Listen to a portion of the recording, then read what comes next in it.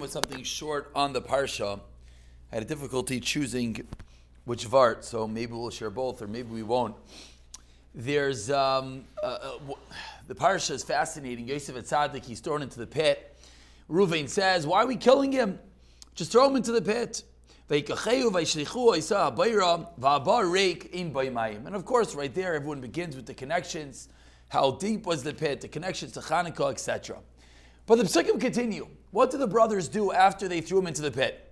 Vayeishev, they sat down, le'achol lechem. They sat down to have some bread. Vayisu einayim, they raised their eyes. Vayiru, and they saw, v'nei archas yishmaelim ba migilad. The Arabs are coming from Gilad. Ugmaleim noisin achayis riva loyit holchem lahayred mitzrayim. Yehuda says to his brothers, "Ma betza ki narig zachinu." What gain do we have with killing him? V'chisinu esdamai. Lechu, let's go and sell him to the Arabs. V'yadenu al tiyibai ki achinu b'sareinu. Lamaisi, he's our brothers, and the brothers listen to him. Okay, a wonderful story. There's one detail in this story which you can miss, but it's so bothersome. They throw him into the pit, and then what do? They sit down to eat. They see the Arabs coming, and Yehuda says, "Why should we kill him? Let's sell him." I don't understand. How can you eat at that moment? The brothers, they just took Yosef Atzadik. They hated him. They passed him. He was Chayim Aves. All the Torah. But what's pshat that they sat down to eat? So much so, the Chizkuni comes along and says, they didn't sit right by the pit. You know why?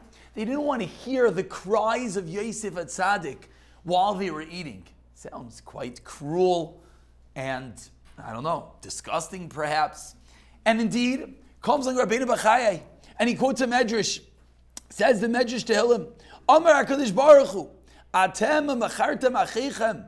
You sold your brother, mitoich meichel umishteh, from a mitzvah party. Shenemar, as the apostle says, v'yeshu lechol lechem. Harei benechem nimkerem b'shusha mitoich meichel umishteh. Says Rabbeinu Bachayai was indeed incorrect. Of course, we always preface, we're talking about the Shiftei Ka. We're talking about the Shevatim. We have to be careful how we talk about such giants to glean a little bit and understand. But says Rabbeinu Bachayai, indeed, this was why the Gezerah was made, Bisman, the Purim story, that we're going to be sold, that we're going to be destroyed, Haman Arasha, during the party. Because how could the brothers dare sit down and eat at that moment? But on the flip side, there's an Alshich HaKadosh. Comes on the Alshich, and he asks, and he has a completely different answer. Says the Alshich, V'hinei, I think that's a typo. They sat to eat bread. They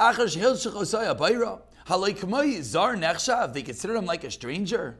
Anoshim sadikim kaheim. Sadikim like the Shiftei Ka. Yeshvu lecho lechem ulahativ libam achrias asa ra. Ask the Alshich, how is it possible? Okay, Rabbeinu Bachayai quotes a medrash that indeed they were at fault, but the Alshich can't fathom. How is such a thing possible?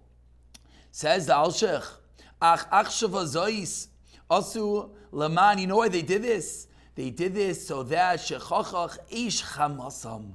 They did this so they could calm down. Ulai yuchlu hayil. Maybe they'll be able to find a way to help. Maybe they'll find a way to be merciful. And guess what? The kain haya. Their fire calmed down, and they listened to Yehuda, and they sold him to the Arabs. Says the Alshich, they didn't sit down to party. They didn't sit down to celebrate over the fact that they rid themselves of this evil Yosef. Exactly the opposite. They realized that what they did was a tremendous step. And they understood there's always that possibility. It was a Sanhedrin. They downed the case. But who's to know? But there was such a fire burning inside them. Sometimes you just can't see straight. Says the Alshich. So what do? They said, you know what? Let's have something to eat. Let's have something to drink. Let's relax. Let's calm down. And kachava. After they calm down, Yehuda looks up, the Arabs are coming, and they listened to Yehuda. Says the Alshich. Yeah, what's your question? Why don't they do that after? What do you mean? Why do they only do that after? So good. In a chanami, it could be that there's a point for din. And there's a point for Rachamim. And Al Pi Din, they paskin Dius Chayim Misa, but now it's their brother, says the Alshich. From here, when I saw these two diametrically opposed approaches, I think that this is the vantage point.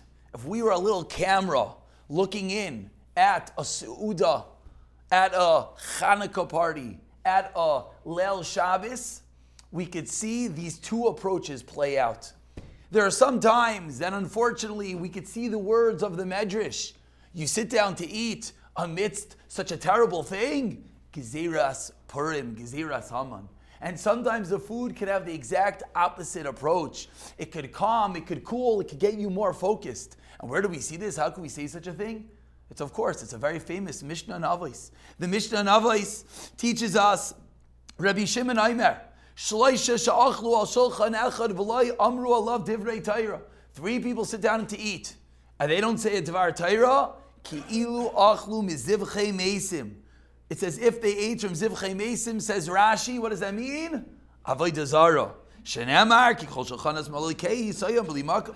Aval shloisha sha'achlu al shulchan echad v'amru alav divrei Torah, ki ilu achlu mishulchan gavaya. It's as if you're eating from the table of Hashem. Shenemar vaydabe Eli zeh shulchan asher lefnei Hashem.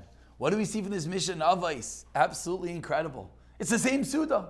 It's the same time. It's the same food. One injected a word of Torah, one did not. One is the Alshichs Suda, that the brother sat down with a kavana. We're upset. I need to calm down. I'm going to sit down and eat. And that alone saved Klal Yisrael. That alone calmed them down to the point that they listened to Yehuda. And when Yehuda said, let's sell him, they sold him. Or you could have the opposite. You could sit and you could eat and be merry. And then what is it? Then it's a Sudas Achashverosh. And of course, what does this have to do with Hanukkah? We all know the famous Mishnah Berurah. I think it's one of those things. It's a famous Mishnah Berurah that we all know as a famous Mishnah Berurah. But to apply it into a real life Hanukkah party is difficult. The Mishnah Berurah we all know, is there a din of Seudah and Chanukah? The answer is no. It's you may Mishnah v'simcha, correct.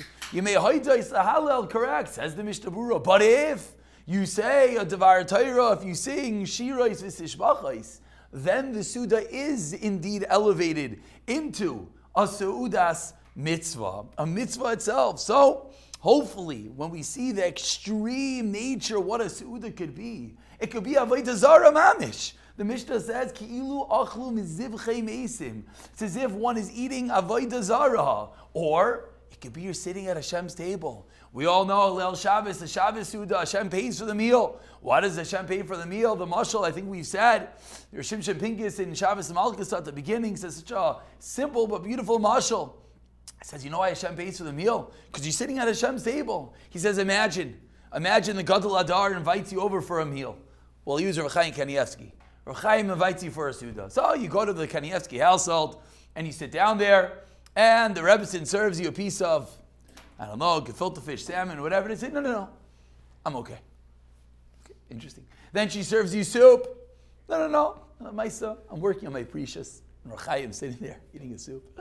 And then she serves you shtick chicken with rice. No, a tzaddik like myself, I don't really eat. I had a bite of challah.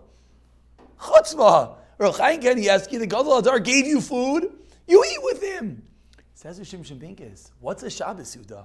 What are we doing on Shabbos? We're being misaneg im Hashem. So of course Hashem's going to pay for the meal. Of course it's an Indian to have a beautiful Suda, to have basar v'yayin, because you're sitting and you're eating with Hashem. But of course, it goes without saying that we have to heed to the words of the Alshichs, that this only will work if one does it with the right kavanas. And I'll conclude, which I found, there's a fine detail in the Alshichs, which I think runs a little bit deeper than we're saying.